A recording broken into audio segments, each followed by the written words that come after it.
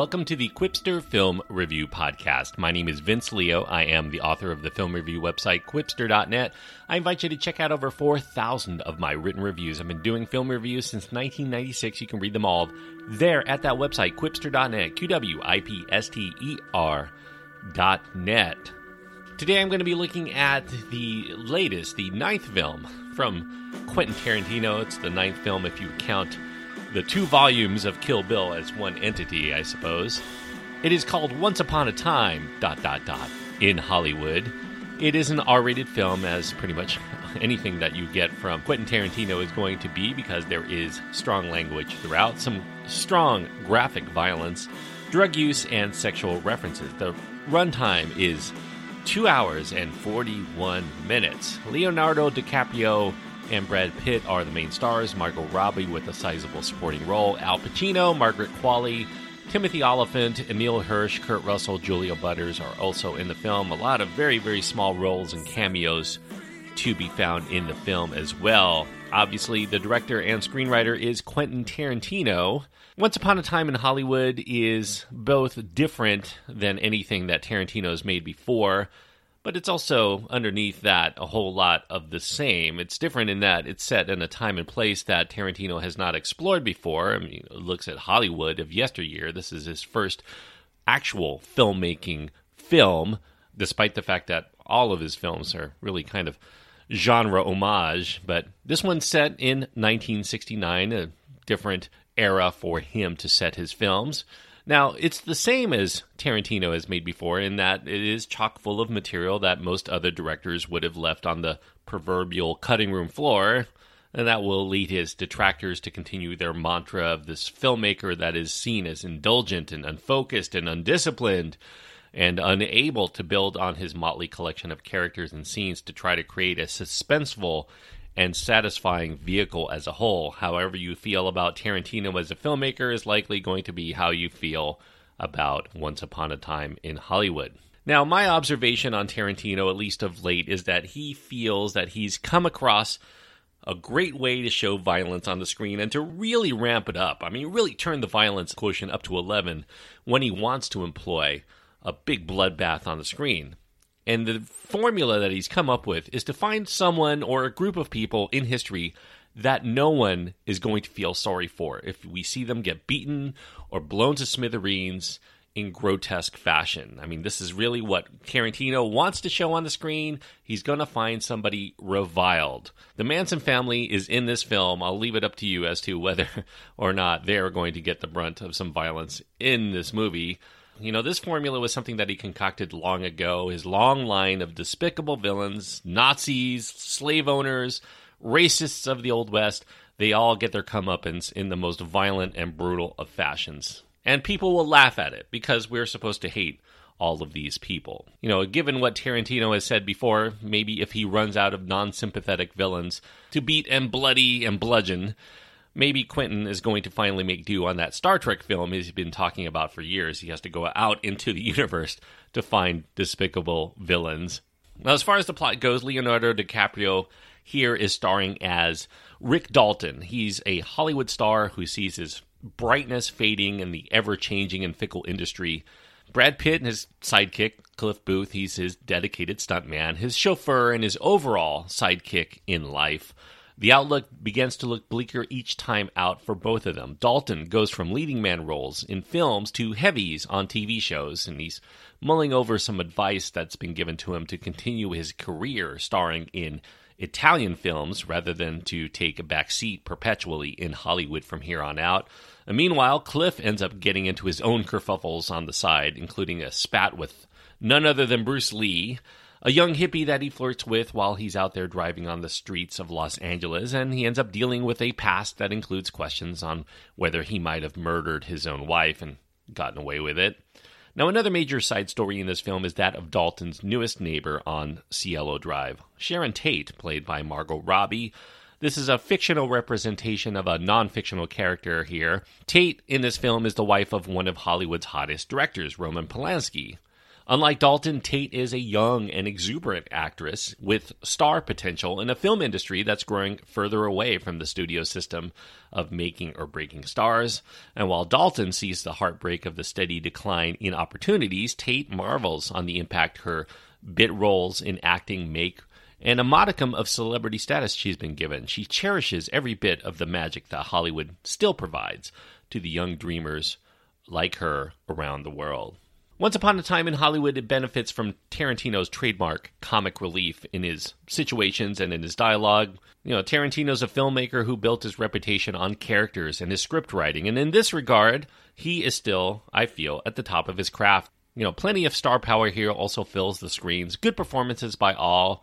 Maybe the few in the more minor roles are not necessarily the best performances, but DiCaprio, front and center, is a standout in a very well-rounded portrayal of this professional actor who took his fame and fortune for granted, at least until the day when it looked like it all might be dwindling away. Tarantino must be enamored at DiCaprio's performance as well. He seemingly lets this film continue to strike a lot of the same chords throughout.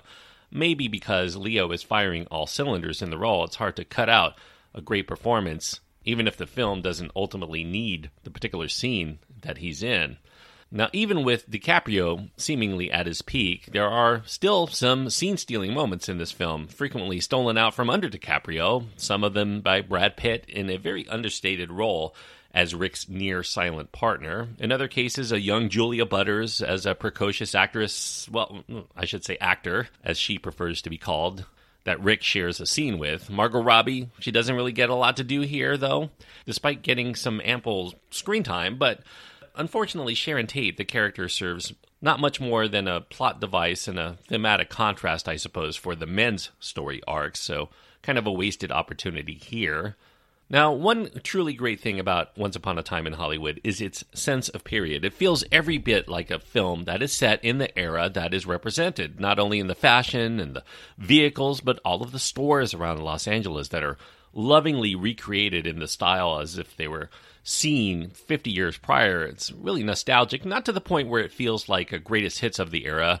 It does have an eclectic soundtrack of songs and obscurities, but there's a collection of TV shows that appear on TV that are hip and square from today's standpoint. He's not just trying to give you all of the things he likes. There are obviously things that were popular at the time, but are generally not considered in well regard today. So at least in that regard, it does strike as fairly authentic, even if the film doesn't always strive for realism. Now, in terms of setting the mood, from the signage to the radio stations to the TV ads to all of the jargon that we hear in the film, it gets it all right. Even splicing in modern-day actors into film and TV footage of the day, it's pretty amazing without really a lot of perceptible flaws. I think only the appearance of long-dead actors in those scenes give the nod that digital magic is being employed.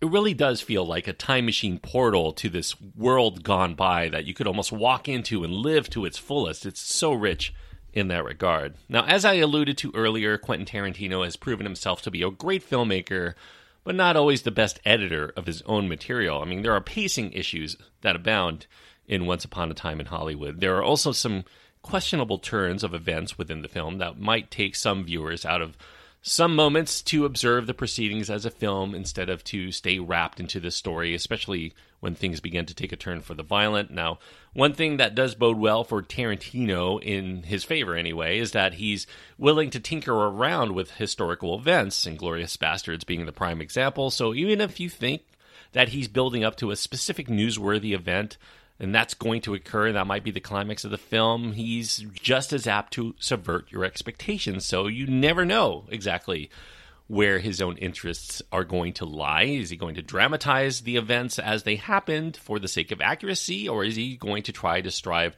for something more? I think the tells are there early on for some viewers to accurately guess where and when he's going to go with these characters at some point. Now, a number of scenes are worth the price of admission alone, I would say. Maybe even a must-see for those scenes. My favorite scene in this film is a conversation and a confrontation that happens between Cliff and this cocky up-and-comer in martial arts known as Bruce Lee, played here with great relish, comic timing too, by Mike Moe. There are other scenes that are memorable. A trip to see the Manson family before they would become notorious. Rick's banter with an 8-year-old method actor, and this powerhouse ending in which many of the characters are confronted with a certain rude awakening. As a gripping drama, I think Once Upon a Time in Hollywood might be a little bit too much of a Shaggy Dog story to proclaim that this film is one of Tarantino's very best. But I would say as a pop culture pastiche featuring solid performances and a handful of truly ingenious and provocative scenes, I think that this movie shows why Tarantino's legion of fans are willing to overlook all of the filmmaker's self-gratification for those moments. In the end, like the collection of an era on film, you tend to remember only the impactful moments. And I would say that's the same not only for the era of the 60s, but also for Tarantino's movies as a whole. I think you remember them better than how they actually play. So for that, it's a borderline call for me. I want to give it 3.5, but there are just too many lulls, especially in the middle section, for me to be that exuberant about the film, even though I will say I do highly recommend checking it out if you are at all a Tarantino fan. I'm going to give it 3 stars for now. 3 stars on my scale means I think it's recommended for people who like this kind of movie. If you're a Tarantino fan, I think that means you. If you've never cared for his movies for whatever reason, I don't think that this is the one Tarantino you're going to end up liking, so take that for what it's worth. So 3 stars out of 4 is the best I can give Once Upon a Time in Hollywood for now anyway. Maybe repeat viewings, I'll come to appreciate it. So we'll see how it plays out the next time I watch it. Thanks everyone for listening. I hope that you enjoyed this review. If you have your own thoughts on Once Upon a Time in Hollywood, I do recommend you going to my website, find my contact information. You can also find links to my Twitter feed and Facebook page. All of those are adequate ways to get in touch with me. That's at quipster.net, QWIPSTER.net. While you're there, I also encourage you to check out, speaking of Hollywood history, check out my other podcast called Around the World in 80s Movies. You'll find a link to that at the site. Until next time, thanks everyone, and please enjoy your time. Anytime you get to go to the movies.